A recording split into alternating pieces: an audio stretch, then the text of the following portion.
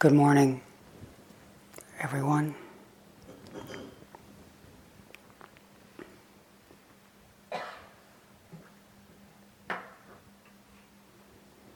Taking advantage of this opportunity we have to cultivate the path of awakening.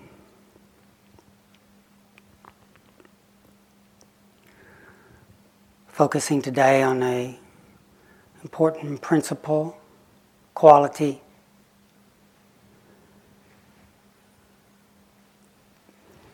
that the Buddha emphasized again and again, which we have access to. We have this capacity within us, we just need to use it, turn to it. That's the quality of mindfulness.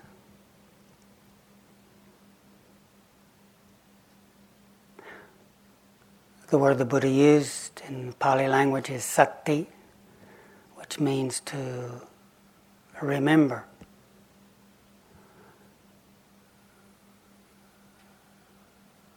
I like this word, especially the English translation, because of its relationship to the word dismember, dislocated, to remember, reconnect, gather back together again. The dimensions of our being, which are actually already whole, but which we lose touch with when we get mesmerized, enchanted, confused by what's moving through the heart. Practice of mindfulness. Remembering to connect our experience to the ground, the unifying ground of awareness. In a moment of mindfulness, we're connecting, for example, the body, which is the first important foundation of mindfulness, the first skillful, helpful way in which to train this present moment attentiveness. In being aware of the body, in a moment of mindfulness, the experience of body is connected consciously with inner listening, with awareness. So that we know, I'm sitting. You don't have to ask someone, hey, am I sitting or standing? Oh, thanks. It might be useful to get someone else's opinion, but it is someone else's opinion in a moment of mindfulness. What is that allows us to recognize? It's a moment of being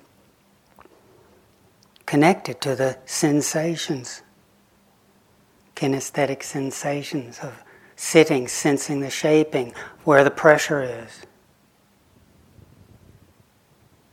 Sitting. How do we know if we're leaning to the right or leaning to the left? How do we know if we're tense or if we're relaxed? Moment of mindfulness, awareness, vigilance, wakefulness. The Buddha made a lot of this quality. It appears in so many of the significant lists where the Buddha helpfully puts into a map kind of the qualities that are beneficial. Here's the way he talks about mindfulness in the famous discourse, teaching that he gave on the foundation of mindfulness.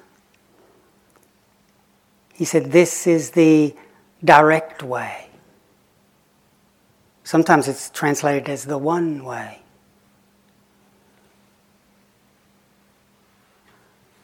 We quite like the phrases ekayana magga. Eka means one, magga, path, yana, way, one way, direct way, or pathway back to the one. Pathway back to this unification, remembering. This is the one way, Ekayanamaga. Oh, monks, he was talking to the monastic community, but he's talking to all of us. This is the one way, the direct way, the pathway back to the one, for the purification of beings, for the passing beyond sorrow and lamentation, for the cessation of pain and distress, for the attainment of the supramundane path. Supramundane, that's lokuttara, means that which transcends the world. Not getting away from anything, but when we only know the surface, we don't know the lokuttara, that which is not coming and going, that which is fundamentally peaceful, radiant, unmoving. For the passing beyond sorrow and lamentation, for the cessation of pain and distress, this one way, this direct way for the attainment of the lokuttara magga, the transcendent path, for the realization of nibbana. Nibbana, cooled. All the fires of greed, hatred, and delusion have been cooled, leaving truth. Namely, this one way is the four foundations of mindfulness. Mindfulness of body, this body, which is part of all myriad forms. In our mindfulness practice, we're aware of this body, we're also aware of our relationship to others.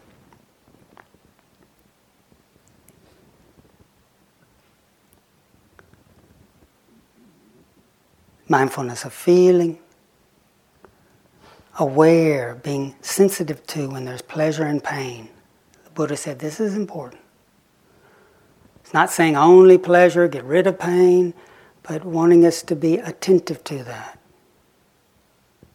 Deepen our capacity to bear pleasure and pain.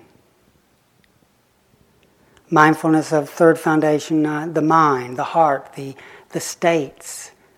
Mindfulness of awareness, noticing when we're agitated or peaceful, desiring or averse, sluggish, doubting. Mindfulness of what's called dharmas, mindfulness of reflecting on the nature of things. We'll go back into these as the retreat goes on, but first foundation, body. Second, feeling. Third, the states of mind. Fourth, mindfulness of dharmas, mind objects. This first foundation is so important, especially when we get so enchanted and mesmerized, as we all do, by our concerns, our duties, our things we've got to solve. I only have 8 days, one day shorter than normally, and I've got a lot to work out. There's my livelihood. There's saving the planet. There's who's laughing out there? This is grim. And then, so there's a lot of stuff that's going through and we're not putting it down. But mindfulness of the body is an anchor because its resonance is slower. The thinking mind fires into the future, figures out a billion possibilities of what could go wrong, what could go right, fires back into the past. We get so tangled. What's happening now? The body's sitting, breathing in, breathing out. This first foundation of training ourselves to remember, connect with. These are these two dimensions of our being which sound separate, but they're actually connected, consciously connecting body to awareness. Sitting, standing, walking, having tea, making our way to our room, realizing we forgot our shoes, making our way back, realizing we forgot mindfulness. Just the body, the body. All these foundations, the Buddha said, are accompanied by effort. So there's work here. Remember, important, as I emphasized last night, is not work to get somewhere else. The effort we're making, and this is helpful, the effort to be here. The word the Buddha used for this effort is atapi. It's not just any old effort. It's a dedication. Sometimes translated as ardor, commitment, a sustained effort, a repeating effort to return patiently, not a bullying effort, persistent. This mindfulness is accompanied by that. And accompanied by the word the Buddha used is sampajanya, which means clear comprehension. Means our mindfulness is not just shut out from everything else. The example one we use is when we're mindful of the body when we're driving, mindful of the hand touching the wheel, hand touching the wheel, hand touching the wheel, just ran through a red light. I'm mindful, hand touching the wheel. On the wrong side of the road, but I'm mindful. There's a kind of mindfulness, but it doesn't have sampajanya, what's the word? Yeah, global, a wider reference. It's centered, but there's a sense of clear comprehension of a relationship. So we could be, incredibly mindful at the bottom of the stairs, taking up the whole passageway. I'm really mindful. Kittisaro and Tanissa around. This is mindful. Whoa! But we might have a whole backing up the retreat behind us. Which, I could practice with that. That's true. But we don't necessarily have sampajanya. So we're going to be encouraging a mindfulness that's not squashed. Open.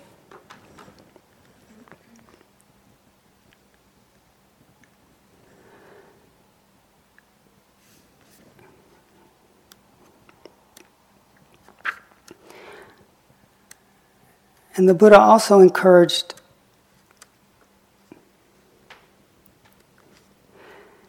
in our mindfulness these qualities.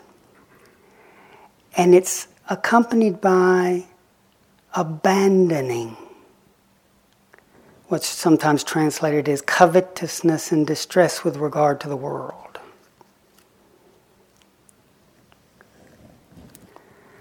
Because of these currents of all that, each of us has the things that are important, that we want to solve. Our normal way of solving for many of us, just think it out, and we get so tangled. So this what's being talked about here, this abandoning, means when we sit down and we want to figure that out and we want to figure it out and solve that, and these are important, but learning to set them aside for now. We'll come back. But until one has mindfulness and then what's going to be, what we're going to call, what the Buddha called samadhi, or not just one moment of mindfulness, when the mindfulness flows together and becomes more sustained, effortless, then it leads to a centeredness, a gatheredness, a plugged-inness, what's called samadhi. Sometimes translated as concentrated, but that has some problems with that word, but it means we're rooted. Rooted is good word, because it also connects to this definition of mindfulness of connecting the moments of our experience to this ground of awareness, rootedness.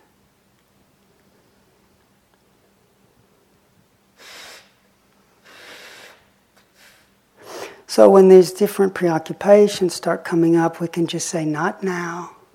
We can touch them. We don't have to get into a big battle, but learning to let them be and to train ourselves to notice, but how's the body now? How's the body now? Am I standing? Am I sitting? We can be lost in 30 minutes, an hour, what the heck, a day, a week, tangled in something and even forget where our body is until it's screaming because it's hungry or screaming because it's exhausted or because we haven't looked where we're going and we banged our head against something, which I do frequently. Just because I'm up here talking about it doesn't mean I've mastered it. I'm encouraging myself. We're all encouraging ourselves who sit up here. Just as we're speaking and sharing, we're encouraging ourselves to continue this ongoing practice. And to just remember how the Buddha encouraged us that this is a pathway back to our nature, to our home territory. It leads to the ending of suffering.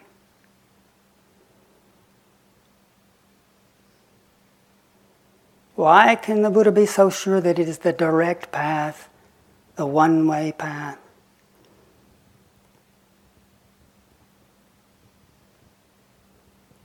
Well, when we recognize suffering comes from not seeing clearly, then any path that doesn't involve opening, connecting with how things actually are, how can it lead to freedom? This is a path where we're deepening our capacity to be realistic, as one teacher said. Starting with the learning to bring into consciousness the experience of embodiment. It's an embodied path. And the samadhi, the meditative states that we'll be highlighting, that the Buddha encouraged, are not disembodied states. People can do them, but those aren't the ones that the Buddha encouraged as being most helpful for liberating us. So one of the blessings of this practice is already, forget about solving all the problems, already when we get more able to be mindful and attentive to how it is now, learning to relax while we're doing that, already we're developing the skill of a pleasant abiding, a pleasing way of being. We're already developing the skill of allowing our life to become more revealed in its actuality to us.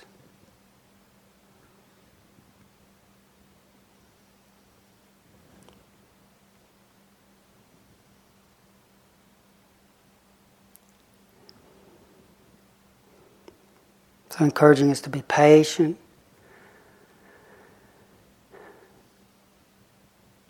and we're going to be using qualities to help us.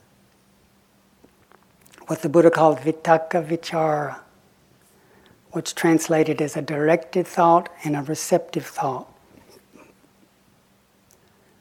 To help us be here. This sometimes because our suffering is accompanied by just feeling hung, drawn, and quartered by our mind. We can feel tyrannized and attacked. Sometimes we wish we could just cut our head off and throw it out in the snow, dump it in the lake, bury it in a pit. And sometimes when we do notice the mind goes quiet, that's such a relief. We can, though, get the wrong idea that somehow the thinking mind is an enemy. It's not the enemy. It's yes, when we're not really mindful of it, it tyrannizes us, but it becomes a really good servant. It becomes very helpful in the path. So an important part of our training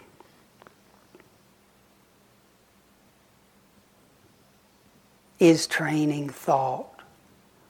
Rather than thinking all sorts of essays, and what tends to happen when we get to thinking, it turns into stories, and these become all this yearning and distress with regard to the world, of politics and of family and of sickness and of how we're doing. It gets long stories. A directed thought is moderating thought. It's learning to, for the most part, shorten thought, so that the thought is directing attention, remembering that one of the primary functions of thought, when it's skillful, is to direct the attention. When thought is infused with awareness and wisdom, it knows it can't capture things with itself.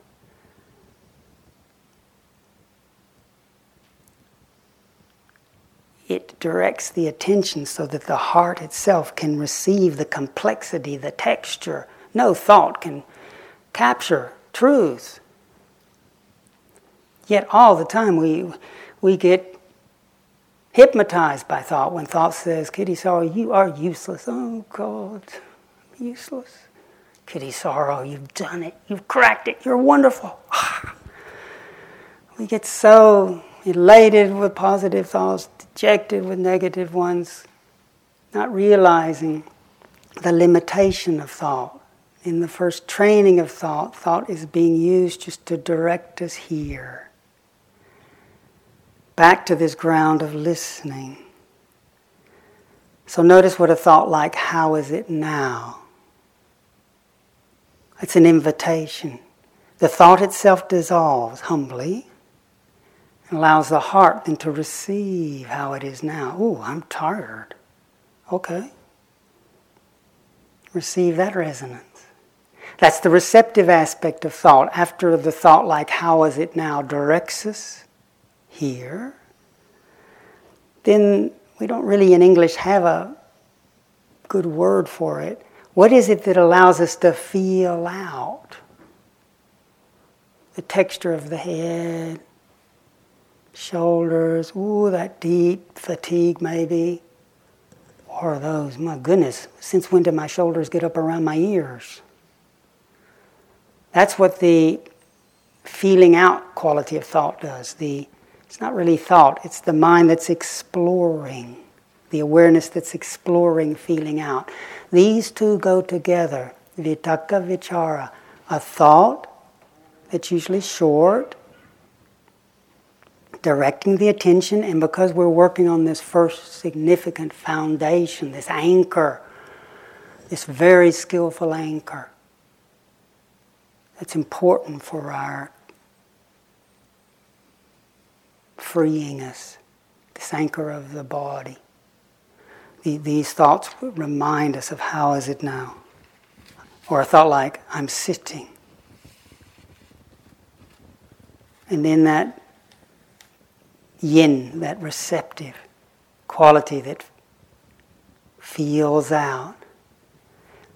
The yang, the directed, that's why it's called directed thought, points the attention. Oh, I'm standing. I'm turning. This is connected to noting. If it gets too loud, then we're mainly just filled with the thought. When it's good, it's a thought that just directs the attention and then lets that receptive part of the heart connect. The two work together, and that's what allows bonding, connecting. If we really want to get good at relationship, this is the core of relationship. Why doesn't anybody love me? I'm loving the world. We might wish to have connection. Maybe we go through life with a lot of yang, wanting connection. Some of us might know the experience of someone saying, how are you? And then we're just getting ready to tell them, and then they're still going, and they're still going, and they're still going, and their how are you so pins us against the wall, they're not even seeing us. Then at the end they say, wow, it's really been nice being with you. They go off. There's yang there, but where's the receptive? The how are you, and then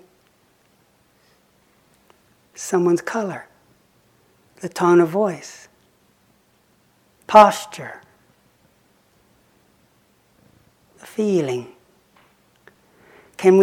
This is directing and then receiving, these two, we're going to really be kind and receive ourselves with atapi, with an effort, an ardor, a commitment to keep returning. With sampajanya, just don't allow ourselves to be open, relaxed, mindful. How is it? These two are important tools.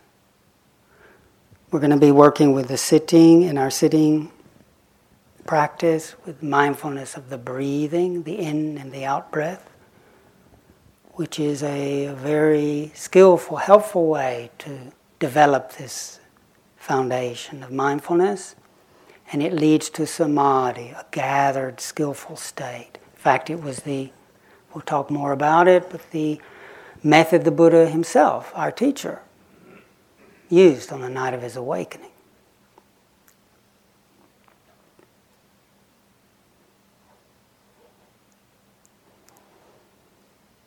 So a thought, even as we're sitting, with a question, how is it now? Then letting the awareness, sampajanya, sense the room, the sounds,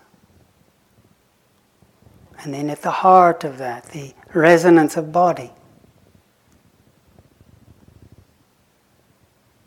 Just without judging, just letting go of wanting this, not wanting that, let it be, and just connect to the resonance, the pressure of our body touching the cushion, the chair, feeling tone in the body, have moments of mindfully receiving that, noticing that the body is expanding and contracting, breathing in and breathing out. A thought can help us stay with that. All of us, I'm sure, have had the experience when we're doing something that requires real care, any sorts of area, like threading a needle or having to balance on something. Sometimes the mind will quietly just say, steady, steady. So the mind's reminding us. It's not getting in the way. It's a part of staying present. For example, with the breathing, a thought like, peacefully I breathe in. That quiet thought, which then dissolves, can condition, it can give rise to that receptive quality that just is present for the actual sensation of the in-breath. Quiet thought like, peacefully I breathe out. Or even just the thought in. That's a directed thought that's not, it's a thought. It's using the cognitive capacity to remind us what we're doing. In. Out. In. Out. In the first level of jhana, the first deep level of calm, vitaka vichara are present. So let's don't chuck them out too quick. Yes, there's a time when we're already present, you don't have to tell yourself in and out. When we get really plugged in, sometimes we're just here. So that can naturally fall away. But if we're too quick to assume thought is the enemy, we've knocked out some of the tools which guide us into this grounded, rooted presence.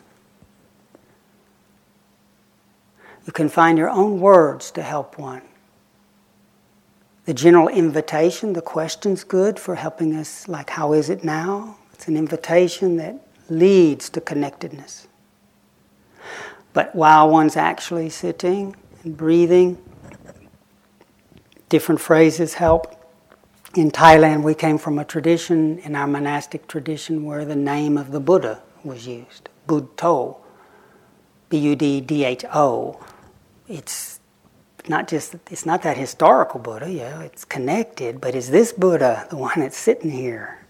This awakened one, Bud, as we breathe in, means awake, open, To, as we breathe out.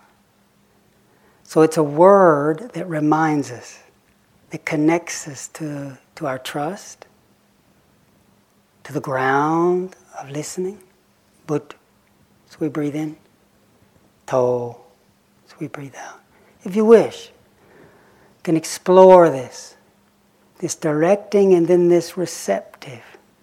The two work together. And relaxing, I'm really going to encourage you to just keep remembering we're not going somewhere else. So relaxing and really receiving. And these first few days, sometimes what we receive is tired, is stressed. So be kind. And to remember that, I've got this bad, I need to get to the good stuff. Remember, in a moment of believing this is the bad stuff, I got to get to the good stuff, right there we're feeding samsara. Because if we believe, this is these aches and pains, I got to get beyond that, that's creating the sense of desert here.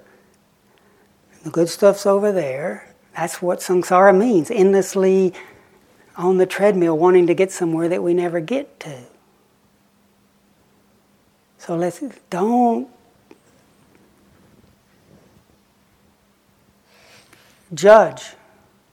Even the difficult stuff is important. We're allowing ourselves to become conscious. That's where it takes some patience.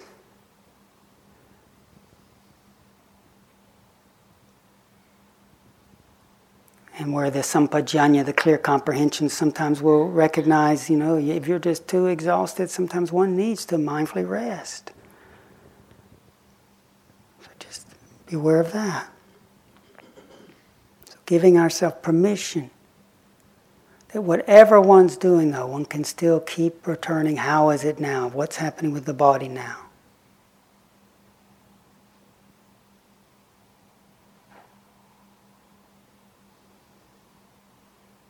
So today really encourages the sitting, being with the body, with the breathing, with each out-breath relaxing and letting go of this trying to figure it all out. We'll come back to looking at issues, problems. But for right now we're encouraging this capacity to return our experience to this ground of listening, ground of awareness.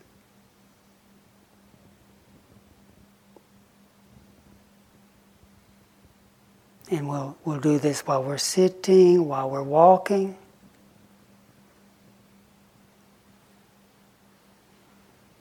While we're eating.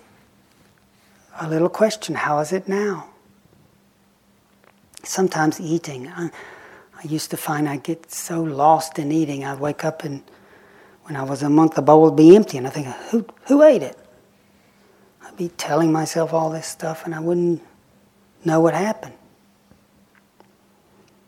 It's easy to get lost. Rather than beating ourselves up, the moment of wakefulness that arises, that's a celebration. Then how is it now? Let us return. Noticing the posture.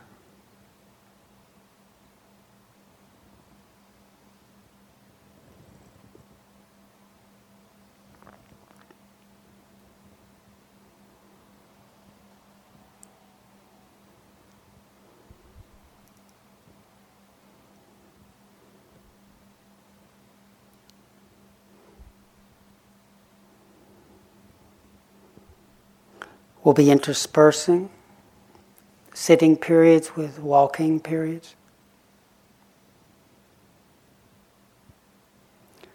Or we'll be doing what the Buddha called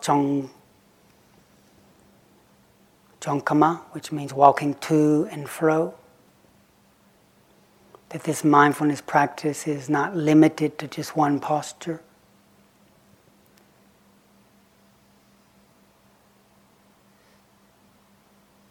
There's different styles of practice. Some of you might have your own. But in our tradition, we were just encouraged to take a path of maybe 15, 20, 25 paces.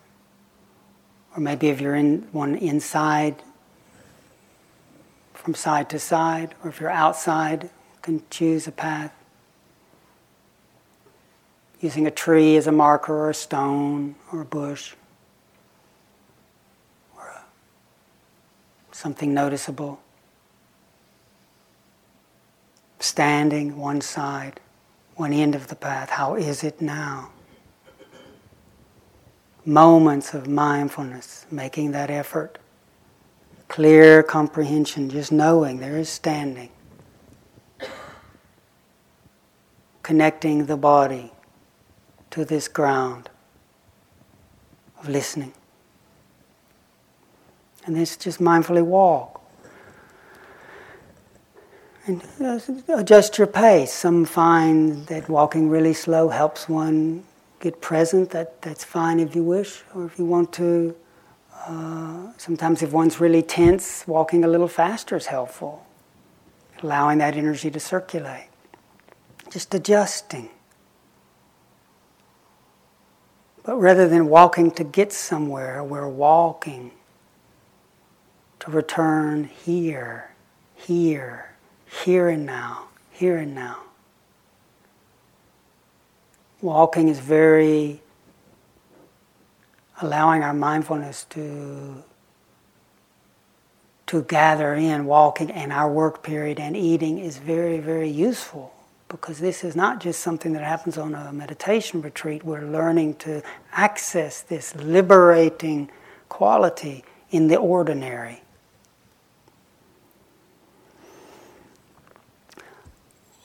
For the first few days, if you wish, if you don't want to, that's all right. All of this, we're offering all of this as skillful means, so one can pick up what's helpful. But there's a Burmese, from the great Burmese monk Tongplu Sayadaw, a Burmese technique called rotating the senses that can help us connect to this, what's called sampajanya, this global, clear, open, clear comprehension. So in our walking practice, as we start, if you wish, you can try just whispering. The directed thought is hearing. That thought directs our attention to this bodily base, because we hear because of our body, our ears. And just be open to the hearing, the sounds. Relax with them. Hearing as we're walking or as we're standing. And then feeling, so that our mindfulness is including the experience right now of pleasure, pain, neutral. Just practicing, feeling it out, being with it, relaxing. Hearing, then feeling. This is making sure that we're connected, that our meditation's not just trying to shut things out. The third one is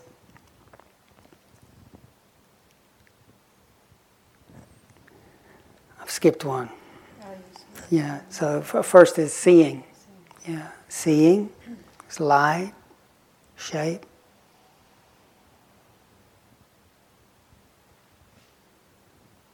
Hearing, feeling. And then the posture, walking or standing or turning. So there's just 4. Might seem a bit clunky, and in time, if you're already present, it will fall away. But this is just to make sure that there's this openness. Sometimes meditators get so into a refined state, it becomes very fragile, very threatened by the world, very cramped. It's not actually that helpful. It's not so durable. This, by having moments of seeing, like right now, seeing. A soft gaze, the form, the color. Letting that touch awareness, we don't have to chase anything down, just seeing.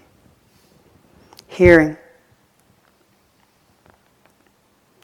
It doesn't have to disturb us. The sounds are coming and going through this spacious attentiveness, this fullness of heart and mind.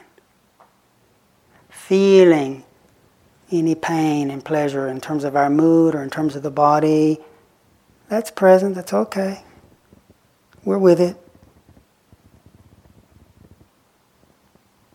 In the posture, like right now we're sitting in the walking meditation, seeing, hearing, feeling, walking, sitting, whatever we're doing. These are directed thoughts, short, moderate, that allow that vichara, that feeling out, that exploring quality that lets us connect. If that's helpful, you can use that in the walking meditation. If you start to already find yourself present, you might just allow that to subside and then just be with the feet touching. And you're open.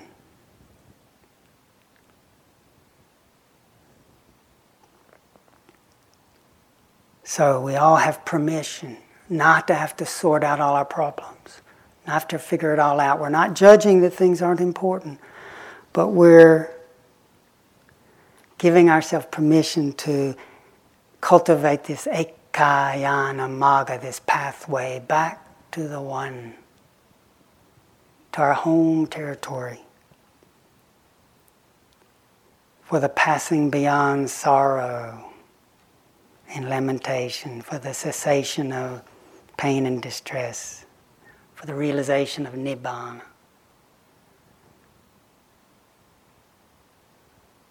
So encourage ourselves. This is important work.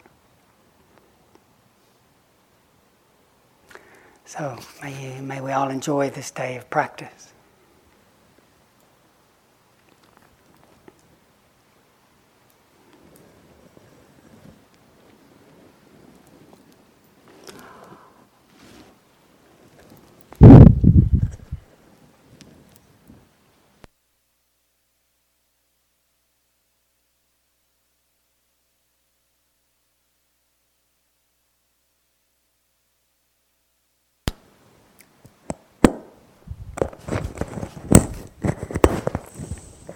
You don't need to record this.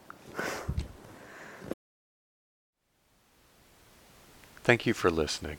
To learn how you can support the teachers and Dharma Seed, please visit dharmaseed.org/donate.